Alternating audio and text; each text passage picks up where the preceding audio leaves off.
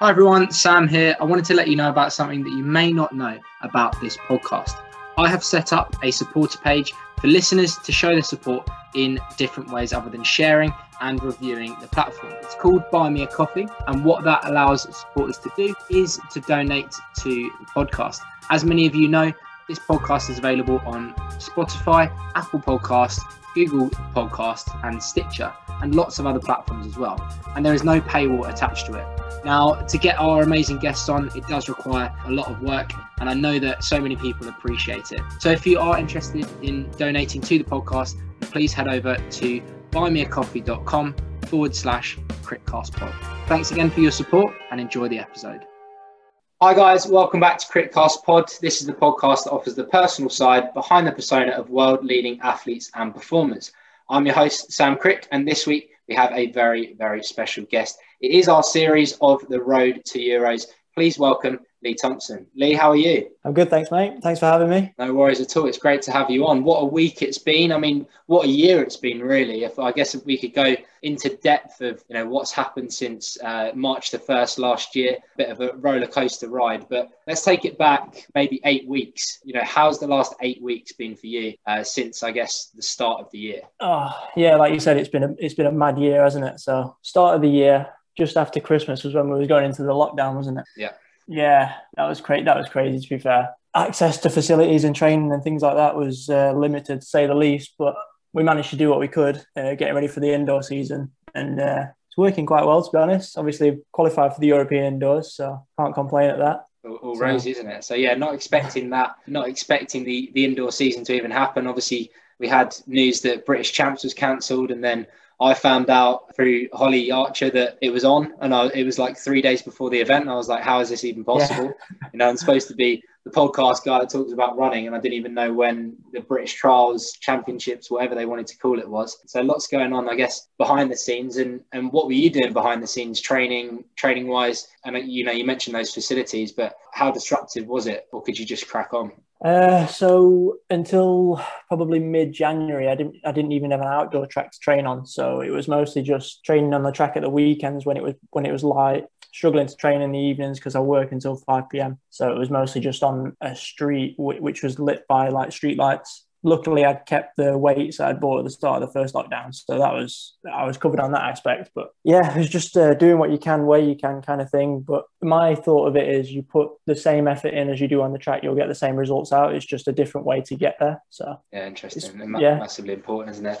It's important just to, I guess, a lot of people that I've spoken to, especially in the run up to these champs, it's all about that consistency. And although the not even the goalposts, but the sort of standards were set differently, not being able to train on the track, which is obviously traditionally what you would have done, you have to adapt and overcome. But it seems that you've entered 2021 in some fantastic form, getting the qualifying time and then being selected for the European champs this week. Yeah, really happy with it, to be honest. I knew I was in good shape, but when they announced it was Manchester for the trials, I was a bit like, because Manchester's not the best track if you didn't know. But we got some good competition up there. All the boys showed up, and it brought the best out of us, to be honest. Me, James and Joe got the individuals, and everyone just ran really well. And now we've got 6 boys in the relay who could really contend for a medal, I think. So yeah, a cracking group of lads that are running really exceptionally. And you say that strength and depth with the 3 guys. We talked to James on the podcast, and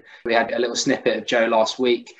So, it's really good to not only get the personalities in the race, but obviously the guys with major talent, and you 3 are really coming through along with the other 3 guys that will be involved in the relay. Interesting what you say about Manchester. So for those that don't really know the indoor scene in the racing, when you said it's not a great track, how does that work? Because most of us, I guess, were thinking, you've got a standard track. What's different about Manchester? Manchester being a 4-lane track makes it a lot tighter to run on. So for me, the best track in the UK is Sheffield, apart from when Birmingham is put together. I think I'd still take Manchester over Lee Valley, to be honest. Right, okay. But it's also, you don't get a lot back from the track. It's kind of, you don't get anything like returned when you put it in. So I'm excited to get out to Poland because it's going to be a way better track. So can expect some faster times and hopefully run some PBs out there from all of us, to be honest. Absolutely. And how much do you think you're going to need to raise your game again after running so well in the, in the trials and also to get the qualifying times as well?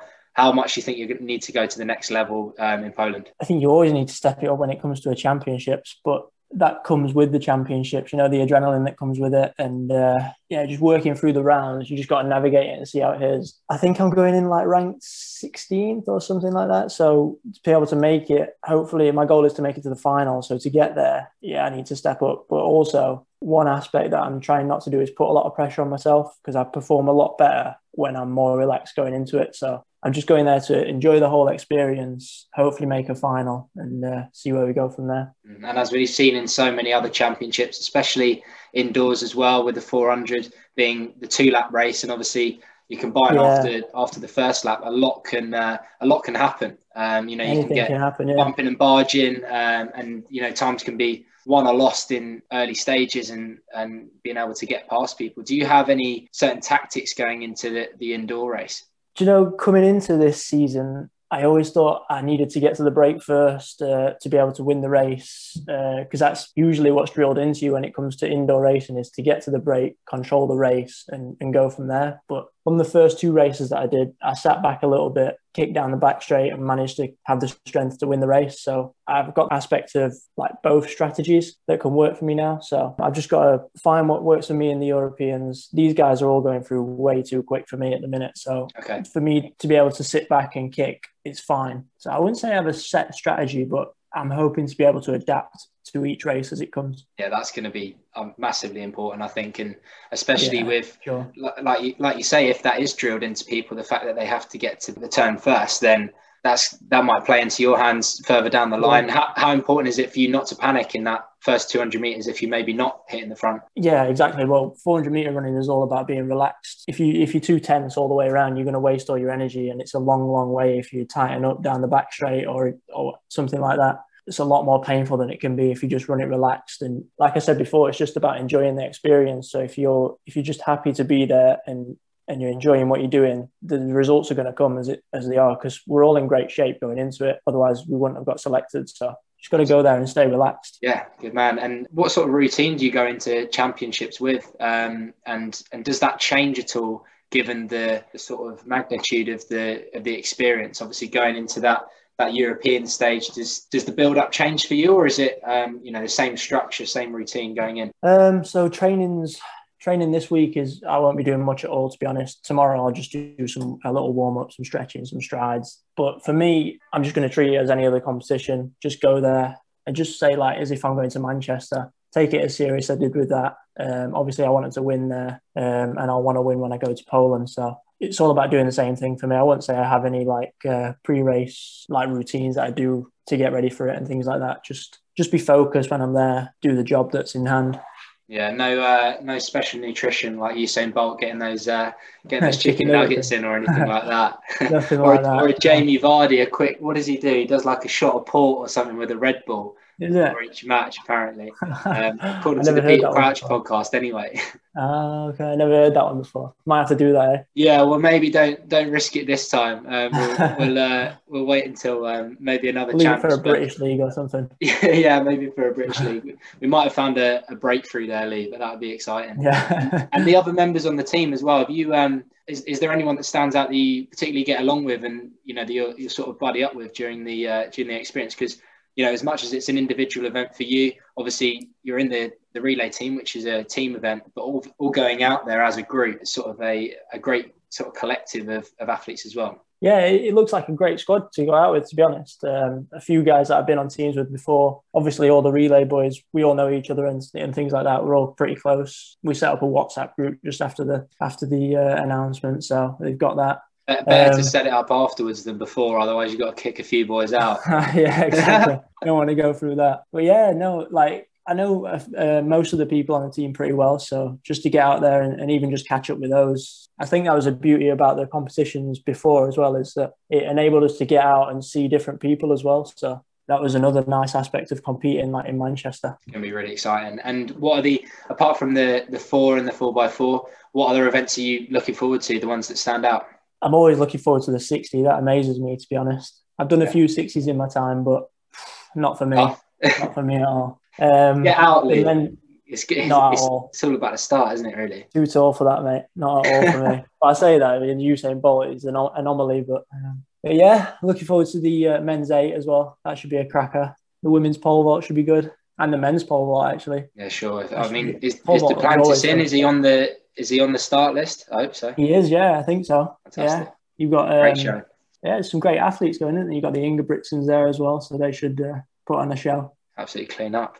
Well, it's definitely going to be an exciting event, and I hope that this sort of gives a bit of an insight into the build-up for you, Lee, and obviously a lot of the other athletes that have got involved in this mini-series, these sort of short, sharp interviews to get the attention and the interest built up over this week. But it's been great to have you on the podcast. Where can we find you on your social media platforms to follow you in the rest of the build-up? Social media, Instagram is Lee Tomps with 2 S's, and then Twitter is just the same with an _. So yeah, no, thanks for having me, mate. I look forward to listening to the rest of the episodes. Yeah, it's going to be exciting. I've tried to reach out to as many athletes on the list as possible and get them involved. But I think one thing that I do really realise is that in our sport, although it may not get the recognition that it probably deserves, the access is definitely there. Like, for myself, imagine my sort of standard athletics is sort of like a non-league type thing, if you think of it in the football sense.